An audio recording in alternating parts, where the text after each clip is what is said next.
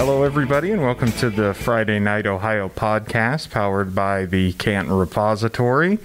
We're back in the office tonight. It's Cliff Hickman with Mike Popovich. How are you doing tonight, Mike? Very well, Cliff. Glad to be back in the office. Yeah, it's been a long weekend of high school football, I should say. It seems to take up the whole week, though, when you're writing previews and stories and leading into it. But we both just hit the office from our games. Mike, you were over at Sandy Valley where the Cardinals put up a 58-7 win over Tuslaw. Tell us a little about that one. Well, if people see the score 58-7, and they didn't see the game, they probably think, oh my goodness, Cam Blair had another one of those great passing games, and Demetrius Evans and Mason Tucci caught a lot of touchdown passes. They did contribute to the cause, but the big story in this game was the play of Sandy Valley's defense. 3 defensive touchdowns for the Cardinals, one by Ben Petro, one by Chad Davis, and another one by Elijah Rice. And these were long interception returns for touchdowns. Petro's went for 80 yards. So, that was the big key for them. 2 of those came in the first half when Sandy Valley really took command of the game. They were up 14-0 after one quarter, up 42-7 at halftime, and with the running clock, it was just a quick finish for the Cardinals. So another big thing for them is this is their first playoff win since 2015. So for these current players, this is the first time they ever tasted victory in the playoffs. They lost in the first round to Manchester in 2018 and lost in the first round to Kirtland last year. And they gave Kirtland, one of the team that went on to win the Division V state title, they gave them one of their toughest playoff games last year. So it was a huge win for them. I know they were really looking forward to, getting that monkey off the back after 2 first-round losses, and now they move on to play at Martin's Ferry next week. And I was over at Central Catholic, where in Division VI, the Crusaders were hosting Tusky Valley. That was a 49-7 win for Central Catholic, Mike, and you talked about turnovers. Central Catholic forced a lot of those. We had 4 interceptions in the first half for Central.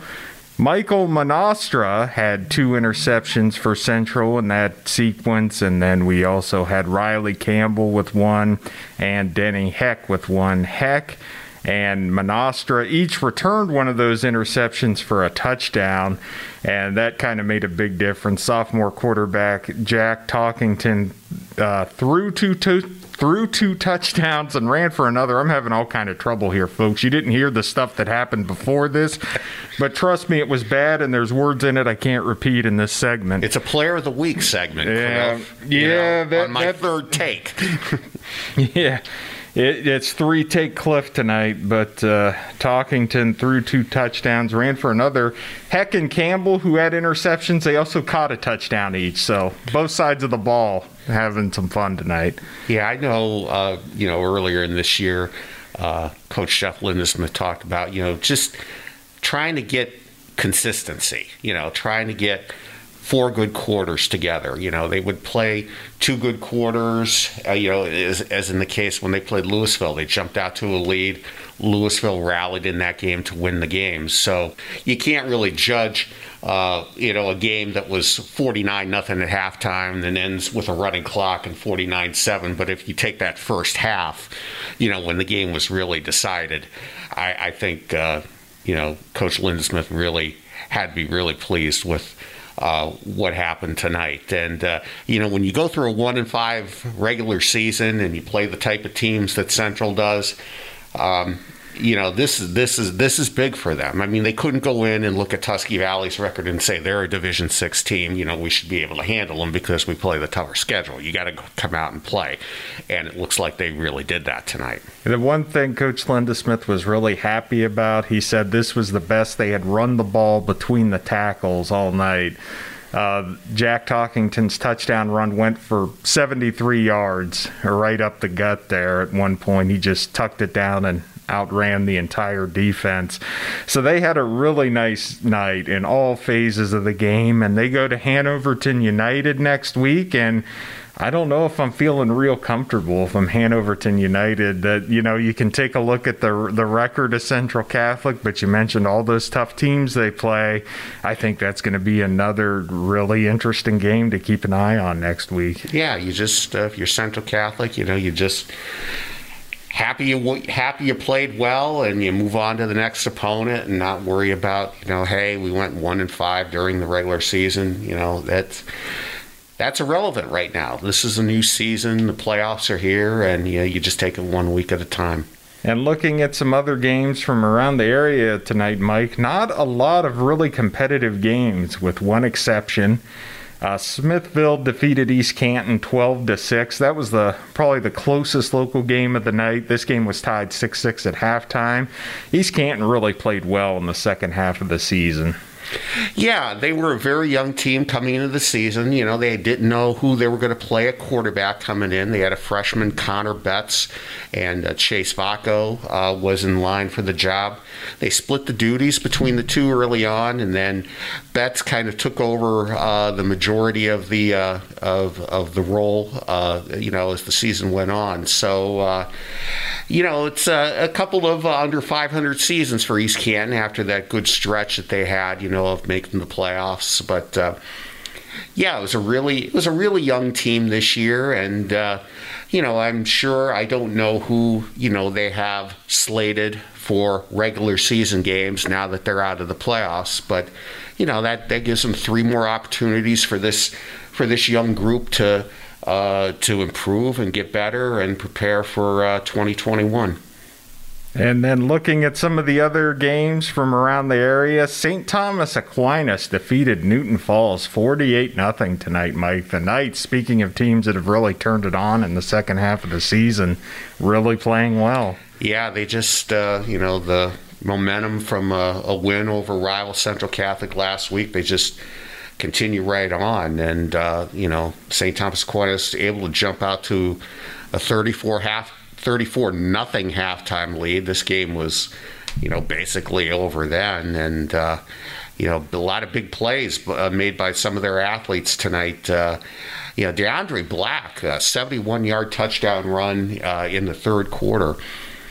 He's had a really good season defensively, has been asked to play a number of positions, including quarterback on offense. So, Aquinas, their record now, I believe, is now 4-2, 4 wins in a row after an 0-2 start. And hey, who knows? I haven't looked at the brackets, but maybe we could see another Central Aquinas game in the postseason here now that they're both in Division 6. It's certainly something to keep an eye on, as well as both of them played tonight.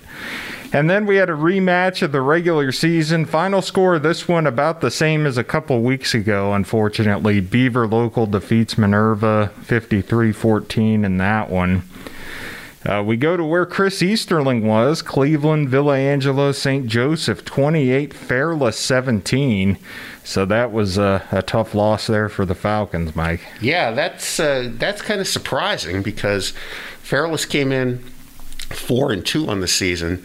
Villa Angela St. Joe's 0-6, so they're not reminding you of the great, Villa Angela St. Joe's teams that they had in the past. And, I see, Fairless was able to rally from a 14-0 deficit. They scored 17 points in the third quarter to take the lead, and then St. Joe's gets 2 touchdowns in the fourth quarter to get their first victory of the season. And like I said before, hey, it's a new season. If you go winless in the regular season and you gain a win in the playoffs, that's a big deal. That's a big deal because this is the biggest time of the season here. And then on to a Pac-7 team that had a little more success. Manchester defeated Richmond Edison 35-7 tonight, Mike. So a good win for the Panthers. Yeah, this is a Manchester team that's really had trouble scoring points. As a matter of fact, I believe in their only regular season win, which was over Fairless, that was 7-0. 7-0. Yeah, you're correct. And now they roll up 35 on Richmond Edison. So, a good win for the Panthers tonight.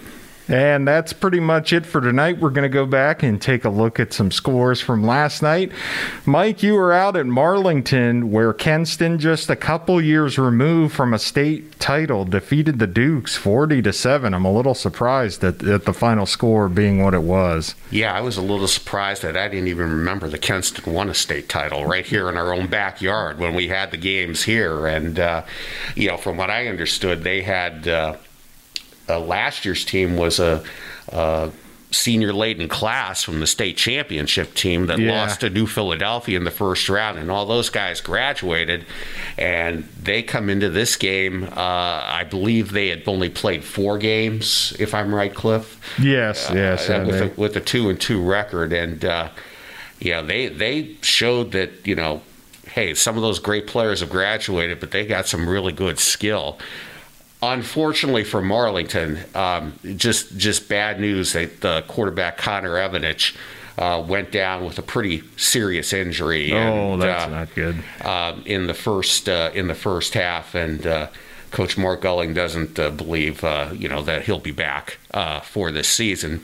They put their backup in, Wyatt Dillon, who's a freshman, and he played pretty well for them, and he went down with an injury. So they had to go to their third-string quarterback in a playoff game, which is not ideal, if you haven't played the position very much. But Marlington with the injuries to the quarterbacks, the skill that Kenston had, and the Dukes had so many opportunities in the red zone, and they just couldn't take advantage early on when the game was within reach. It was only 21-0 at halftime, and they just couldn't catch up. And then I was over at Louisville, a little more offensively challenged for both teams in that one. Notre Dame-Cathedral Latin prevailed 14-7 over the Leopards. I guess the final 2 minutes, 13 seconds was really the story in that one, Mike. Brock Pickens catches a touchdown 5 yards out from Tyler Jackson with 2:13 left to pull Louisville within a score. They go for the onside kick. It's about as beautiful as you could imagine. 15 yards downfield. There's a major pile up. Louisville comes out of the pile with the ball, but apparently the official had already signaled that Notre Dame Cathedral Latin had recovered. So ball or not, it went over to Notre Dame Cathedral Latin, and the Lions were able to run out the clock from there. But a really tough break for Louisville. Where's the instant replay when you need it, right? Well, it was a rough night for the officiate, and those guys have a tough job. I get it. Everyone makes mistakes. Nothing's perfect. But at one point, Louisville was lining up for a 4th and 7 with a minute left in the first half, score 7-0. The official stopped him at the line of scrimmage, threw a flag, and called intentional grounding on the previous play and backed him up 15 yards, and it turned into a punt. So it was kind of a strange night. Like I tweeted, that was like a Bottlegate scenario. The call was so late. They almost got another snap off before they called the... Yeah, I was going to say, it could have been like Bottlegate. They could have took the snap and said, "Oh, let's talk about it. We have something happen on the previous play." So, Cliff, we got to get down and talk to the young listeners out there who don't even know anything about Bottlegate. I'm sure we could do 30 minutes on that. About how mixed up that game was. Do we want to just give them the highlights? The Browns apparently. Controversial play. They're driving against, I believe it was the Jaguars, if I'm not mistaken. They were driving down the field, I think it was a pass completion that could have gone. I think they ended up ruling it incomplete, but the rule is once you snap a pass, you can't review the previous play. The Browns got the snap off on the next play, but the officials went back and reviewed it anyway, overturned it to an incompletion, which I think resulted in a turnover. It basically ended the game. And Cleveland Browns fans at the time had the soft bottles the beer were in, and they littered the field, chucked them at the officials, and generally had a had a pretty bad time there for everyone involved. Not a good look for Cleveland, not a good day for the officials. It was kind of a black eye for everybody involved. Well, right, and the thing was, that was a really important game. It was. From the Browns standpoint. I mean, it was their third year back in the NFL, and you're coming off, 2 lousy seasons to start, and you're in a position to possibly make the playoffs, and that happens. So, if you've never seen it, you go on YouTube and take a look at what happened. But it was just, I saw you tweeted that last night, and it kind of reminded me, there's probably a lot of kids who play football right now who have no idea what that game was like. Yeah, I keep forgetting that I've gotten old and might be dating myself, but with those references. But Louisville, again, they lost a ton of people this season, played really competitive all year. Coach Troy Davis, probably one of the nicest guys you'll meet in any sport, quite frankly. I don't know that I've met too many guys that have his character as far as talking to you even after a tough game like that. But I think they're going to be poised for big things in the future. I think this was kind of a year for them they're still planning on, they have some games on the schedule, and so we might see them again out there. They've got a couple more regular season home games that may happen, but something to keep an eye on, and I think there's big things in store for them in the future. He's their third coach in 3 years, and I think once he gets his program installed, which COVID made that very difficult this offseason, I think he's going to really do some special things there one day. And then going over to look at McKinley, this one I think it may have broke Josh Weir's tweeting hand, Mike. Yeah, 54-32 over Berea Mid-Park. Kind of resembles the type of games you see in the SEC these days. Just a high-scoring game for McKinley. It's good. It's a good win for them to get back on track after really what was a long afternoon in their rivalry game with Massillon. Hey, when you get 3 guys who run for over 100 yards, that's a really good thing, and you really have a good chance to win. And Manny Powell and Rob Jones and quarterback Elijah Wesley, all had over 100 yards rushing and a touchdown, and Elijah Wesley also threw for 153 yards and 2 touchdowns. So it's a good job by the Bulldogs to not let the Massillon game just kind of, drag them down. You get into the postseason, you're able to get a win. And then we take a look at Jackson, another high-scoring game. Brunswick prevailed in that one, 42-28. But the Polar Bears played well early in that one, but just a lot of offensive firepower to try to keep track of. Yeah, they were able to get the game tied at 7 in the first quarter. And then Brunswick scores 3 touchdowns in the second quarter, take a 28-7 halftime lead, and Polar Bears just weren't able to catch up. They tried to rally in the fourth quarter, but they came up short, 42-28. Jackson. I thought this was a game that they could win. Going in, and Brunswick just too tough for them. Then we take a look at St. Edward 42, Glen Oak 0. Glen Oak, you talk about teams with tough breaks. I think it was really tough. I was there for the first game of the season against Hoover, where they lost Isaiah Knox for the season on that was their starting quarterback on the second snap of the year. And then you're looking at a backup that, again, hadn't really played. He'd been playing wide receiver all summer, and all of a sudden he's in at quarterback. So that was a tough situation for them all year. And the Federal League doesn't give you a lot of room to find your feet. No, you're trying to. No, and you're right. And if you're looking for teachable moments, and you see, hey, here's what your program can be like, and you look at teams in the Federal League, and then, oh, by the way, you have to go play Lakewood St. Edward on the road in the playoffs. So. That's the only thing, that Coach Bo Alderson can hope is, as he builds his program there, the players see, in the opposition they play, what it takes. And, learn from that and try to get the program back on track. And then we had Lake with a 37-7 win over Columbus St. Charles, Mike, and that really nice night for the Blue Streaks. They were able to, good job running the football, a good job passing the football. Really good defense. Jake Eccles, 216 yards passing and 2 touchdowns. And Lake's a team that they kind of started a little slow this year, and but they've been able to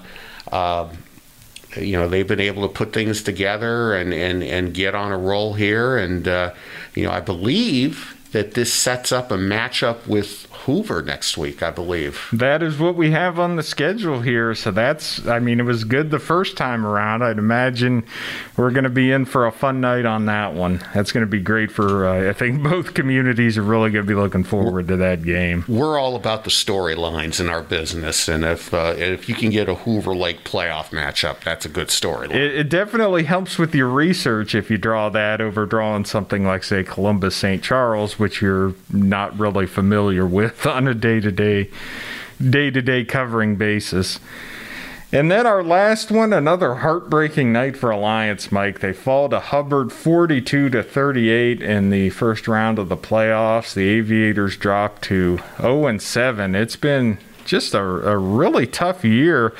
Alliance, I think, I'm going to count them up here. I know it's a really ridiculous number. That is the 5th game they lost by a touchdown or less this season. It's not like they're getting blown out in these games. Talking to Coach Seth Whiting, even he struggles to, you might see your luck run one way or the other, but you think you'd get a couple of them just on a coin toss or something. It's been a tough season. Well, right. I mean, I can't believe they're 0-7. I really can't, with, the type of players they have. And like you said, as many of these games were so close. I mean, who knows? They could be 3-4, 4-3 or whatever. But, they'll get a few more chances to try to, get a win or two before the season ends. But I mean, when you play that well in a playoff game and you still come up short, I mean that's got to be hard for that team. Yeah, quarterback Brandon Alexander had a really big night for the Aviators, and it's still one of the just one of the most fun players to watch in the area. 6'3" quarterback. He's a Youngstown State commit. He moves really well in the open field. He runs like a fullback. This isn't a guy that goes out of bounds. When he breaks into the secondary, he's going to try and run you over. And he's got a nice arm. And, just a really good player. But you might have some chances to see him. One of the games I'd heard about Louisville possibly playing in the coming weeks is against the Lions. Well, obviously not a playoff game. Still, that's another fun matchup between two local communities that I think could be, end up being a really good thing for both programs if it happens. Two old NBC foes as well. So that would be nice to see if that happens. And that about does it for the first week of the playoffs, Mike. Is there anything that really caught your eye here? I think everything played out other than maybe some scores here or there about how we thought it might. Yeah, I mean, there wasn't really that many surprises this week. I think, the only game that I probably stood out to me that wasn't, that I would have thought would have gone the other way would have been the Fairless Villa. That was the one I would have said as well. I really thought Fairless was going to get that one. But I thought, tonight would have been a night where we might see some lopsided scores based on the matchups, and we did see that. And I think the majority of the teams that were, favored to win, have moved on to the second round. So. In this unique postseason, in this unique season, we'll see what next week brings us. And I'm sure we'll be here to wrap it all up or preview it, depending on how the schedule goes. Things are picking up. A lot of other sports starting their tournaments as well. I know I'm going to be out at some golf next week. Are you going to be out at some golf as well, Mike? I'm going to be at some golf. I hear I'm going to be at Hudson's Ellsworth course to watch the girls Division I district tournament, which should have some good Federal League representation, challenging for state berths. So. Oh, absolutely. You think Madison Ream-Snyder, all eyes obviously on her when you talk about girls golf, second in the state individually last year. Avery Wright from Jackson, another great golfer there as well. Yeah, I mean, when you look at Federal League girls golf, I mean, how competitive it is. And, Madison Ream-Snyder, being a Division I state runner-up, as you said, having to win the sectional by just one stroke last week over Avery Wright. So, it shows you how good Avery Wright is. And then Rachel DiDonato from Green did what every golfer wants to do. She had a hole-in-one. Yeah. And I don't know if I was more shocked about that or shocked about the fact that she told me that this was her second hole-in-one. Yeah, one is hard. I saw Sophia Rosa do that from Perry last year at the county meet, and that was like her first career one. That's always an incredible accomplishment. Everyone who golfs should get a hole-in-one at some point in their life. You would hope so. And I'm up at Hinckley early in the week for the boys Division I tournament, and tell you what, Green was a real surprise. They finished, I think, third in the regular season after everything was said and done, and they win the sectional.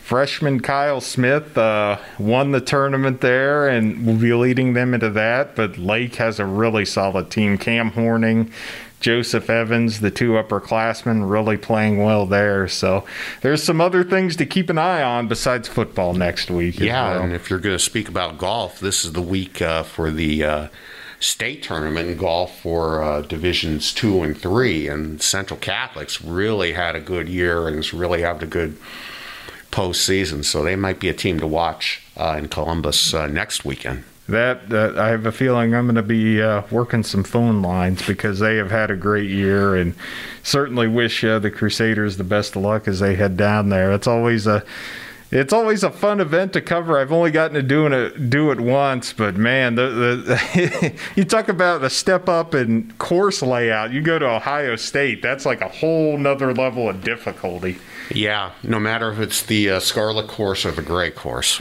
Yeah, it's something else. Really beautiful surroundings down there. Well, that's going to wrap it up for this Friday Night Ohio podcast. I would like to thank everybody for listening, and we will talk to you soon.